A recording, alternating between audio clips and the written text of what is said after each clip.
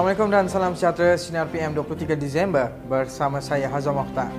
Setelah tumbangnya Pakatan Harapan selaku kerajaan yang mentadbir 9 bulan lalu, gabungan parti komponen pembangkang itu kini terus bergolak.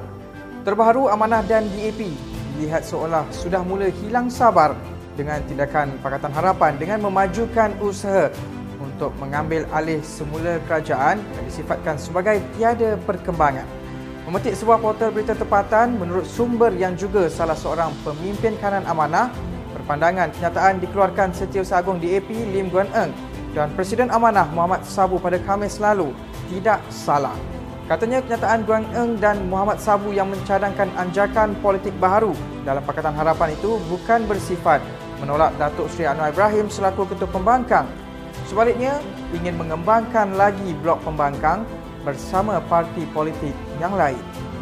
Sebelum ini, Anwar yang juga Presiden PKR mengumumkan mempunyai jumlah majoriti yang kukuh untuk membentuk sebuah kerajaan baharu, namun beliau gagal meyakinkan semua pihak apabila tewas dalam menggagalkan undian belah bahagi dalam sidang Parlimen bagi Belanjawan 2021 baru-baru ini. Baru-baru ini, Ikatan Demokratik Malaysia atau lebih popular dengan nama Muda Malaysia melantik bekas Peguam Negara Tan Sri Tommy Thomas dan bekas Presiden Badan Peguam Malaysia Datuk Amriga Sri Nabasan untuk mewakili parti itu bagi mendapatkan kelulusan ROS berhubung isu pendaftarannya. Namun susulan tindakan tersebut, Naib Ketua AMK Selangor Zulhilmi Zainul menyifatkan desakan yang dibuat tidak mencerminkan amalan budaya politik matang yang diperjuangkan muda. Katanya pengantungan kain rentang yang dikatakan mengganggu penglihatan pengguna jalan raya merupakan perbuatan terkutuk dan wajar dikenakan tindakan. Selain itu, Zulhilmi turut membidas protes yang dilakukan parti itu yang dihadiri lebih 30 orang anak muda tidak sepatutnya berlaku dalam situasi COVID-19 yang masih menular dalam negara. Susulan dakwaan ada pihak meraih komisen RM500 juta menerusi pembelian vaksin COVID-19 yang bernilai RM5 bilion. Menteri Sains, Teknologi dan Inovasi Khairi Jamaluddin membidas Ahli Parlimen Pasir Salak Datuk Seri Tajuddin Abdul Rahman. Menurut KJ, dakwaan itu menyaksikan Tajuddin sekali lagi membuat kenyataan tanpa sebarang bukti. Malah katanya sekiranya Tajuddin mempunyai bukti, perlu diserahkan kepada polis dan SPRM agar siasatan dapat dijalankan. Dalam pada itu, Ahli Parlimen Rembau itu turut berkata pihaknya bersedia memberikan maklumat terperinci mengenai perjanjian Malaysia berhubung pembelian vaksin COVID-19 kepada jawatan kuasa kira-kira wang negara. Kali ini mengenai Belanjawan 2021, Menteri Kewangan Senator Tengku Datuk Seri Zafrul Tengku Abdul Aziz memaklumkan kerajaan tidak akan menyediakan peruntukan khas bagi sekolah menengah Cina persendirian atau Kolej Universiti Persendirian bagi tahun hadapan. Pengesahan itu diperoleh melalui jawapan bertulis bagi menjawab pertanyaan bekas Timbalan Menteri Pendidikan Teo Ni Ching berhubung Belanjawan 2021.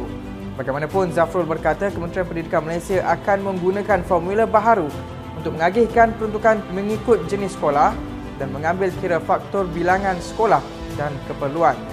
Terdahulu, Zafrul dalam pembentangan Belanjawan 2021 berkata kerajaan akan memperuntukkan sebanyak RM50.4 bilion untuk KPM, manakala RM14.4 bilion bagi KPT. Kita beralih ke berita sukan. Sehari selepas kelab bola sepak Johor Darul Takzim mengumumkan Daniel Amin Nur Hisham sebagai pemain baharu JDT, skuad Harimau Selatan itu mengumumkan seorang lagi pemain baharu. Menerusi satu kenyataan dimuat naik dalam Facebook Johor Southern Tigers, mereka melamar pemain dari Indonesia, Syahrian Abimanyu, untuk menjadi keluarga pasukan tersebut yang pernah menjadi juara 7 kali Liga Super. Jelas kenyataan tersebut, kontrak bersama bekas pelatih Levante berusia 21 tahun, Syahrian Abimanyu itu dilihat sebagai sebahagian daripada pelan jangka panjang JDT. Pada masa sama, pemilik JDT, Tunku Ismail Sultan Ibrahim juga mengumumkan akan mengambil 4 lagi pemain baru bagi memperkuatkan skuad Harimau Selatan untuk menghadapi saingan musim hadapan.